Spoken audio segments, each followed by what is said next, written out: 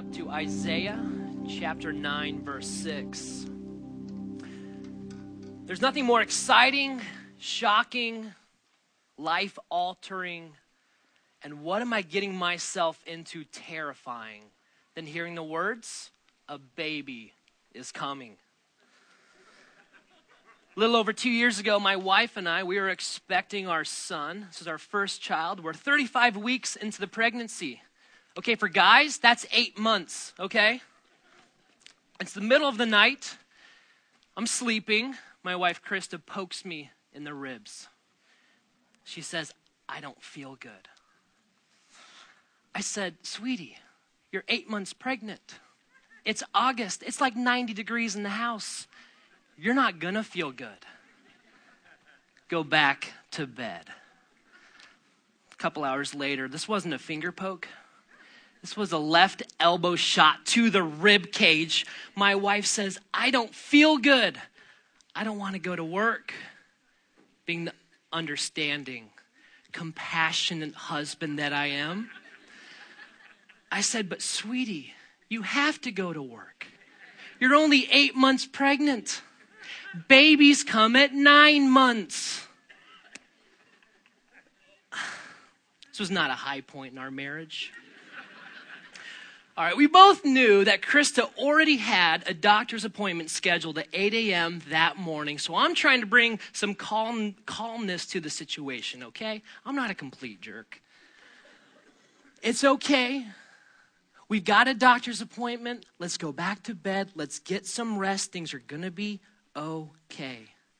At 7:59 a.m., we are sitting in the doctor's office. Both of us, tension, not talking. The doctor shows up, and after doing a number of doctor things, he turns to us, he looks at us, in one breath, he says, "This baby is coming today." I know there's some things, like as married couples, you're not supposed to say to each other. I should have heard the words, "I told you so." I have never been so glad to be in a hospital surrounded by doctors in case we're in the elevator on the way up and my wife decides to have an accident and beat me. A baby is coming. I'm really glad we have 4 other pastors here. If you need marriage counseling, we have 4 other pastors who would be, Nick and Jill would love to meet with you. Pastor Cody and Katie, they would love to spend some time with you. Seriously, marriage is awesome. I have the best wife. In one sentence, life as we knew it changed. A baby is coming. If you have kids, you know what this is like. For the first time hearing these words, it's so hard to process what this even means. We were stunned. We didn't have go bags. We didn't have a car seat in the car. It's 8 months. We're supposed to have another month. We're not ready. 4 hours later, we're holding our son. Life changed. Imagine with me Mary, a young teenage girl. She's got a boyfriend, okay? She's engaged to Joseph. The Bible's very clear that nothing physically has happened here yet. She is still a virgin. Okay, they're at the awkwardly holding hands stage. And an angel of the Lord shows up to Mary and says, "Congratulations, you're pregnant. You're the mom to the Messiah." Mary's like, "What?" Luke chapter 1 says, Mary says, "How can this be?" It says that Mary, she was, quote, greatly troubled. That's the Bible's way of saying her mind was blown. How can this be?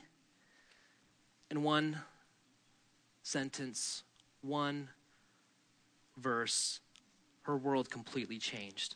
A baby is coming. Isaiah chapter 9, verse 6. "For to us a child is born, to us a son is given, and the government shall be upon his shoulder. And his name shall be called Wonderful Counselor, Mighty God, Everlasting Father, Prince of Peace." Lord, you're the author of life. Lord, your hands made us. Your breath gave us life. Lord, you became like us. Lord, before we ever came to you, you first came to us. Jesus, speak to us this morning. Jesus, remind us of who you are, what you've done, so that we may be ready for your return. Lord, we pray this in your name. Amen. Verse 6, for to us a child is born. In Hebrew, the very first word starting this sentence is child. Okay, word order stresses the main point right from the get-go. This verse is all about a child. And this child is to us. That's what it says. To us. Is that clear? Is there any confusion on who this child is for? This child is born to us. You're not the mom and dad, but this child is born for you. It's really easy to leave this as like a broad sweeping statement, okay, for all of humanity. But this text says to us, Jim, this child is born to you. Michael, this child is born to you. This is personal. This is to us. Josh Fleming, all the way in the back, this child is born to you. I'm guessing when you woke up this morning, you probably weren't expecting to hear that another baby's on the way. Another child is coming. Michael, were you expecting another child is coming to you? We have 2 kids, a son who's 2, a daughter who's 6. Children are a blessing. We've been blessed. We're okay. We're not looking for another child, but this child is coming. This child is to us. 10 days to Christmas, this baby's coming. Are you ready? We're full term. Ladies, we're at 39 weeks. Men, this is 9 months. This baby is coming. Go bags are packed. The car seat is in. Get ready. This baby is coming. For to us a child is born. To us a son is given. See, when you're expecting a child, this is profound. Write it down. It's either a boy or it's a girl. It's that simple. There's really not any other options here. You get what you get, right? There's no like build a baby at the mall. You don't stand in line somewhere and check off, I want blonde hair and I want blue eyes. And there's no deluxe upgrade package, okay? 3-sport athlete, that'd be sweet. Straight A student, I'm paying for that. No, there's no picking, there's no choosing. You get what you get. But look at this. This is different. We're not getting a son. It says we are given a son. To us a child is born. To us a son is given. See, 700 years before the Nativity, the prophet Isaiah, he's anticipating the future birth of this coming child, this son that will be given to all of humanity. It sounds like John 3:16. For God so loved the world that he what? Gave his only son. See, God gave the first Christmas gift. God gave his son, Jesus. Jesus is the only person who can fulfill this prophecy. Jesus is the only child born from humanity, a son given from divinity. This is Jesus, 100% fully God, wrapped up in the package of a man. See, if we stop at the first half and just leave it at a child is born, this child will be like every other child that's ever been born in history.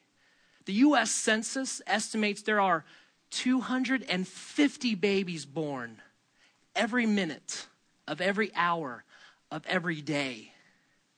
That's more than 4 babies a second. That's a lot of babies. But this baby is unlike anyone or anything. This is the one child like this. This is the second person of the Trinity. This is God himself. This is the long-awaited, the anticipated, the promised, the coming King. This is the Messiah. This is the anointed one, the Lord Most High. He came to the earth from the outside. He left the throne. He stepped out of heaven, came to us. He came undefiled, uncontaminated, unpolluted.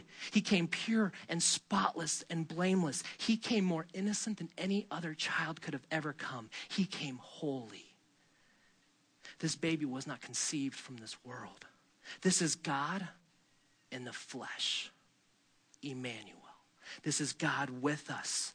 See, nothing in his humanity takes away from his divinity. Nothing in his divinity can take away from his humanity. This son is fully God. This child is fully man. And here we wrap these two natures together, and this is the person of Jesus. This is the eternal, manifest power and presence and glory of God Almighty wrapped up in the first ever Christmas gift, an 8-pound, 8-ounce, beautiful baby boy. For to us a child is born. To us a son is given. Babies are precious, aren't they? There's just something about a baby. They're just these little people, right?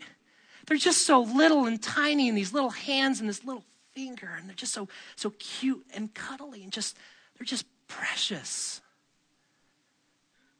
But God didn't give his son to be a little precious baby. God gave his son to be a perfect substitute. I love nativities. I love manger scenes. We've got a little people nativity for our son to play with, a little plastic nativity. And we have a willow tree nativity that our son does not play with.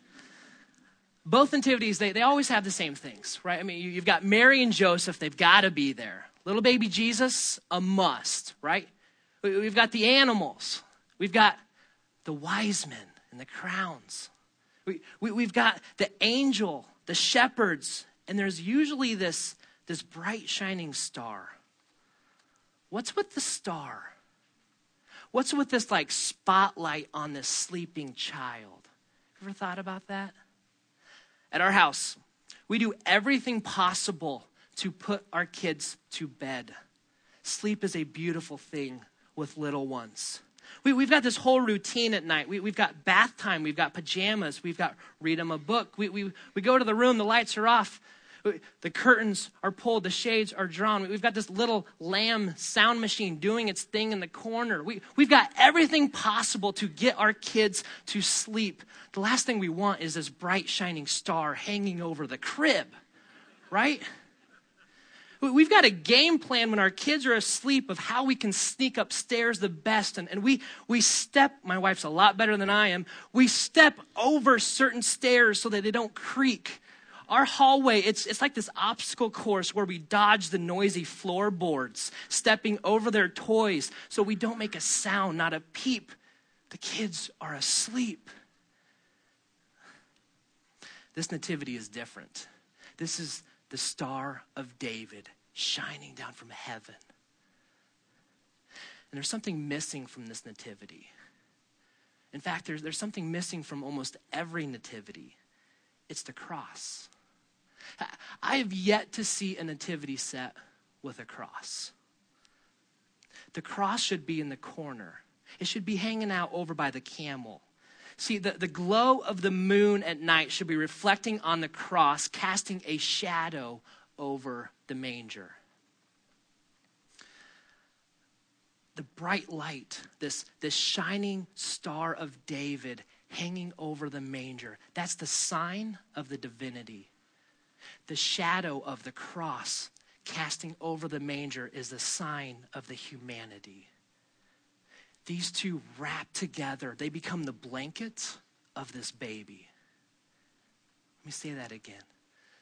The shining Star of David from heaven is a sign of this son's divinity. The shadow casting from the cross is a sign of this child's humanity. Together, they are the blanket over this baby. See, I know the thought of the cross for some kind of crushes the Christmas spirit, but that's the point. See, we've got to see that from the very beginning, the very purpose of Christmas is not just for a son to be born, not just for this child to be born, but for a son to be given. See, not only was he born unto us, not only does he belong to us, but we belong to him. See, he came in our place. He is our substitute. He was given in the manger on our behalf. Not only is his birth for us, his death is for us. Both are unto us. The cross is at the nativity. I love manger scenes. I love nativities. Over the next 2 weeks, as you see these, I want you to think about this. That really happened. That nativity, that manger, that really happened. Jesus was born in a manger. His crib was a food trough for barnyard animals. His bedding was straw. Angels were there. Shepherds were there. The wise men were there. The star was there. Mary and Joseph became parents to the Messiah. That happened. And it happened unto us. It happened for us. This is the one Christmas gift that really, really matters. Just like with the baptisms. Have you received it? His birth, his death unto us. Have you opened that? For to us a child is born, to us a son is given, and the government shall be upon his shoulder. See, this baby will carry the weight of everything. The prophet Isaiah is writing 700 years before the birth of Jesus. And during this time, the government was wicked, miserable, evil. This is an all-time spiritual low. This isn't political. This is historical. During this time, the king of Judah was King Ahaz. King Ahaz was the most wicked king Israel ever had. Say, wicked. 2 Chronicles, 2 Kings tells us how wicked. He burned his own sons as a sacrifice to Baal.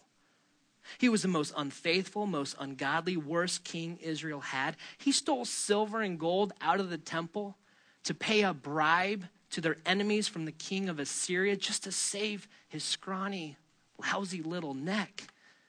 2 Chronicles 28:25, he shut the doors to the temple. King Ahaz single-handedly shut down the worship of Yahweh. On every street corner, he built up altars to worship false gods. When King Ahaz died, they didn't bury him in the tomb with the kings. They didn't want his dead, rotting corpse with the rest of the kings of Israel. They buried him in Jerusalem with everybody else. Isaiah lived through a miserable, evil, wicked, all-time low, spiritually dead king and government. But now a baby is coming. And this baby will be a son. And this son will be a king. And this king is going to be the complete opposite of Ahaz. See, Isaiah now jumps from the nativity, the birth of the son, to now the return of the son. He jumps now to the revelation Jesus. He goes all the way to the return of Christ. And he describes him as the government shall rest on his shoulder. See, this baby is all grown up. This baby is a fully grown man. This baby has a shoulder. This baby has a shoulder to carry the authority, the control, the power. This is the ruler. This is the victor. This is the conquering king. This is the revelation Jesus. Man, we've been blessed these last 2 months with Pastor Doug and the revelation Jesus. That's the Jesus Isaiah pictures coming back to rule. That's the king that's coming. For Isaiah, in this miserable, screwed up government, there's hope. Because there will be a day when everything is made right. There will be a day when everything is restored. I want to illustrate this When you've got something heavy to carry, how do you carry it? You could pick it up. If you've got two hands, you could pick it up, lift with your legs, not with your back. You could drag it, or you could throw it over your shoulder, right? Obviously, I stole this from Santa. If you've got something heavy to carry, how do you carry it? You throw it over your shoulder. Just like Isaiah. When things are around you at an all-time low, not only do we remember the nativity happened, but the return of the king is really going to happen. But until then, until the king comes back, we live in a world like Isaiah, miserable. We live in a sin-cursed, fallen, shattered, broken world where there's burdens, where there's hurt, where there's disappointment, where there's pain. We live in a world where we're carrying things on our back, on our shoulder. We live in a world where we're holding on to these burdens and these problems, and they're weighing us down, and they're crushing us, and they're eating away at us, and they're beating us up. We're carrying these things around on our shoulder that they don't belong to us. 1 Peter 5:7 says, cast your cares on Jesus because he cares for you. Give it up. What's on your shoulder that should be on his shoulder? We live in a sin-cursed, fallen world. We've got bad choices we're holding on to. We've got hurt and disappointment we can't get away from. We've got trouble with finances. Bitterness is eating us up. We've got anger. Cast your cares on Jesus. Get away from it. If you can throw it, throw it. Get completely away from it. We're holding on to family pain and loss and hurt and disappointments. Cast it on Jesus. We're not made to carry this. Get rid of it. We've got regret. We've got addictions. Lose it. Put it on his shoulder, not your shoulder. We've got loss. We've got loneliness. Why are we carrying this around? Get rid of it. We weren't made to carry these as burdens weighing us down. Our shoulder can't handle this. His can.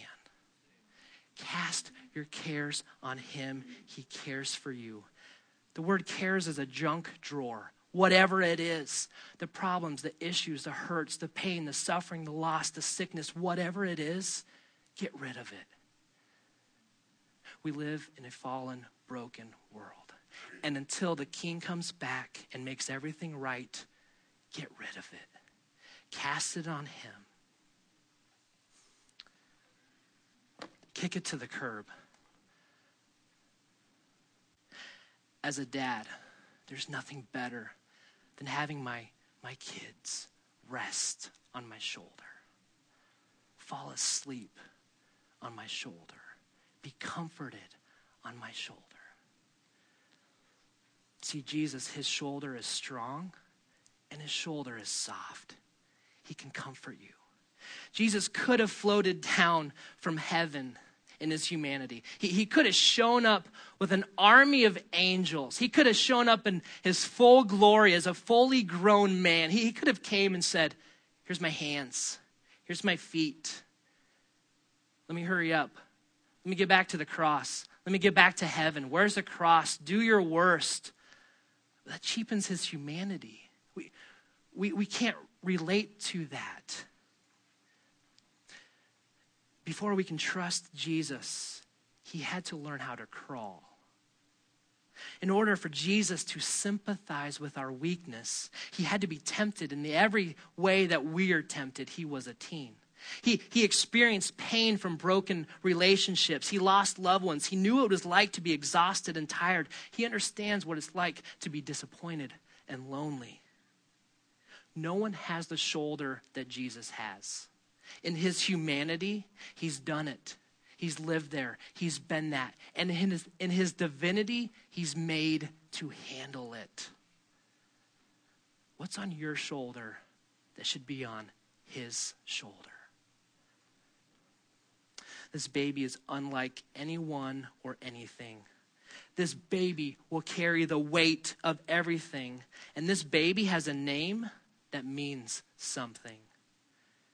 His name shall be called Wonderful Counselor, Mighty God, Everlasting Father, Prince of Peace. There's something awesome about these names. These are 4 pairs of names, and each name combines the humanity with the divinity. Here, a son, Isaiah is taking us full circle where this son that's given, this child is born, now has a name. He merges them together. As a son, there's 4 names. These names are only used to describe God. These are God's names. Wonderful, God, Everlasting, and Peace. And as a child, there's 4 names that describe Jesus' humanity. This tells us the action of what Jesus will be like. Counselor and Mighty, Father and Prince. So Isaiah, what he's doing, he's merging the divinity, the humanity. He's merging the child and the son of who Jesus is and what he will be like in these names. Wonderful Counselor. When we say the word wonderful, we usually mean something was good. I could say I had a wonderful time last night. But what I mean is scoring 100 in bowling at the Brownsburg bowling alley isn't exactly out of this world spectacular. This is wonder. This is marvel. This is miraculous. This is eye-opening, jaw-dropping, scratch your head confusing. How did that just happen? Something only God can do. This is God's mighty acts. This is the word for him parting the Red Sea. This is walking across the dry ground on the Jordan River. This is raising the dead. This is wonder. God, how did you do that? What just happened here blew my mind. Mystery. Only God can do something like that. Wonderful Counselor. It's all about wisdom. He knows the problem. He knows the answer. He's the king. He doesn't need a cabinet. He doesn't need support staff. He doesn't need advisors. He doesn't need our input. Really, he's good. He knows everything. When we put these names together, it means something. He's the one who can do miracles, and he's the one who knows everything. He knows everything you're going through right now. He knows not only the reality, he knows all the potential, hypothetical, possible outcomes, all the coulda, woulda, shouldas of life. Jesus knows. And he's the one who has the power to change it. He's the wonderful Counselor. He's the miraculous, all-knowing one. When an angel came to Mary and said, a baby is coming, Mary asked, how can this be? The angel says, nothing is impossible with God. Wonderful Counselor. He's also Mighty God. Throughout the Bible, the word mighty can also be used to mean hero. It's used of David's mighty men, heroes, men who risked their life to save the lives of others. Here at Harvest, we've got a number of firemen, Tim and Tom Drummond, Rob Kuhnfield, Austin Tribula, Levi Seymour. Austin and Levi are 2 firemen in our small group. And about 2 months ago, Levi's here. Levi was at work in Speedway. His station got a call to a fire. He was on the ladder truck, the first truck to get to this house fire. This was an abandoned home, and a squatter was living in it. It was a hoarding house filled with trash. And they knew somebody might be in there. So without the water truck, Levi went into the house. He said the smoke was so black he couldn't see 2 inches in front of his mask.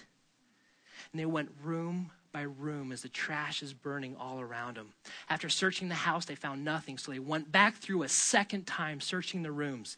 And this time Levi found someone. He found a man passed out, lying on the floor. So with another fireman, they picked him up They pulled him, they carried him, they took him out of the house. That's a hero, right? Risking his life to save someone else. That's what Jesus did for us, right? We were the one passed out, laying on the floor, destined to death. And he's the one who pulled us, who picked us up and carried us on his shoulder out of the burning house. Jesus, his name is mighty. His name, hero. In his humanity, Jesus has the name hero. He rescued us. He pulled us. Every time you see a fire truck, I want to encourage you, think of that. Think of Jesus pulling you, carrying you over his shoulder. Think of him rescuing you from the pit of hell, from the fire of hell. Jesus, our hero. In his humanity, he's our hero. In his divinity, his name is God. His name is God. That's clear. Fully God. His nature, God. Who he is, God. 100% full God. And his name shall be Everlasting Father. In his divinity, his name is everlasting. His birth was not the beginning. He's always existed, second person of the Trinity. In his birth, Jesus took on flesh to be God with us so that he could be a visible representation of the Father. Colossians 1:15 says, Jesus is the image of the invisible God. See, part of why Jesus came to earth, took on flesh in the incarnation to be a man like us, is so that we could have a relationship and relate and get to know him, so that he can make known what his Father, God the Father, the invisible Spirit, is like. We get to know Jesus, we get to know God. God the Father who loves his children, who's patient and compassionate, who's grace and truth. God the Father who betrayed himself, who makes sacrifices in his Son. The Father who's strong, powerful, almighty, who disciplines, who disciples, who's passionate and jealous and fierce for his family. These names don't make any sense for anyone else. When was the last time you heard a baby named Everlasting? Who calls a child Father? But that's his name. That's who he is. That's what he's like. This is the God-man, Jesus. His name shall be called Prince of Peace. Prince is the name of his humanity. He's the newborn king, the infant king, the heir to the throne that he will rule. And his kingdom is peace. His divine name is peace. Our daughter is 6 months. Her name is Piper. We call her Pipes because when she cries, she's got a set of pipes on her. We don't call her Peace for a reason. She's precious, but we call her Pipes. This is divine peace. Okay, this is relationship peace. We're just like with baptism. Our sins are no longer counted against us. We have been rescued. We have been pulled. We have been saved. We have been redeemed. Our life is now his. His name means something. What name means the most to you? What name do you need to hold on to this year? This time at Christmas, what name do you need to remember? A baby is coming 10 days away. What do you need? As a divine son, he is wonderful. He's beyond comprehension. Nothing is impossible. Miracle. He's God. God in the flesh. God with us. He's everlasting, eternal. He doesn't change. He's constant. Alpha, Omega, no beginning, no end. He's peace. His righteousness restored our relationship with the Lord. He reconciled and redeemed us as his son. As a human child, Jesus will be the counselor. He's wise. He knows everything. He sees it. He understands it. He gets it. He's mighty, our hero who pulled us, who rescued us. He's Father, who loves us. He's patient, compassionate. He's Prince. He's the heir to the throne. He's coming back. He's going to make all things new. Here's how I want to end. I want to go through this phrase, and I want to hear from you out loud. What's the name you're going to hold on to? What's the name that means the most to you? What name do you need to go back to this Christmas season? Wonderful Counselor, Mighty God, Everlasting Father, Prince of Peace. I want you to say it out loud. So I'm going to say, his name shall be called, and I want to hear from you. What name are you holding on to this Christmas? His name shall be called. Let's try that again. It's good practice. One more time. For to us a child is born. For to us a son is given. And the government shall be on his shoulder, and he shall be called.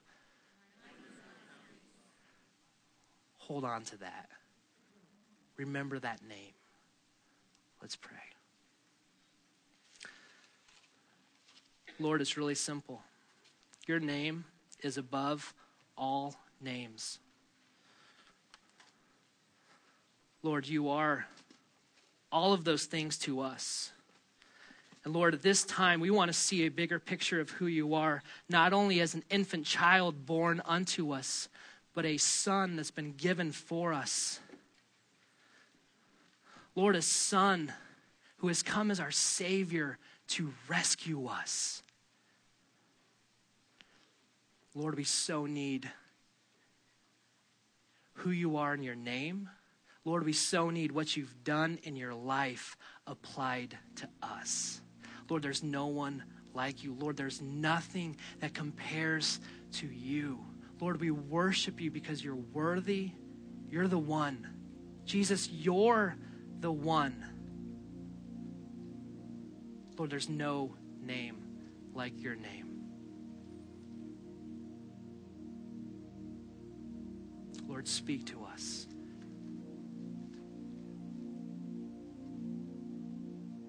Lord, come to us.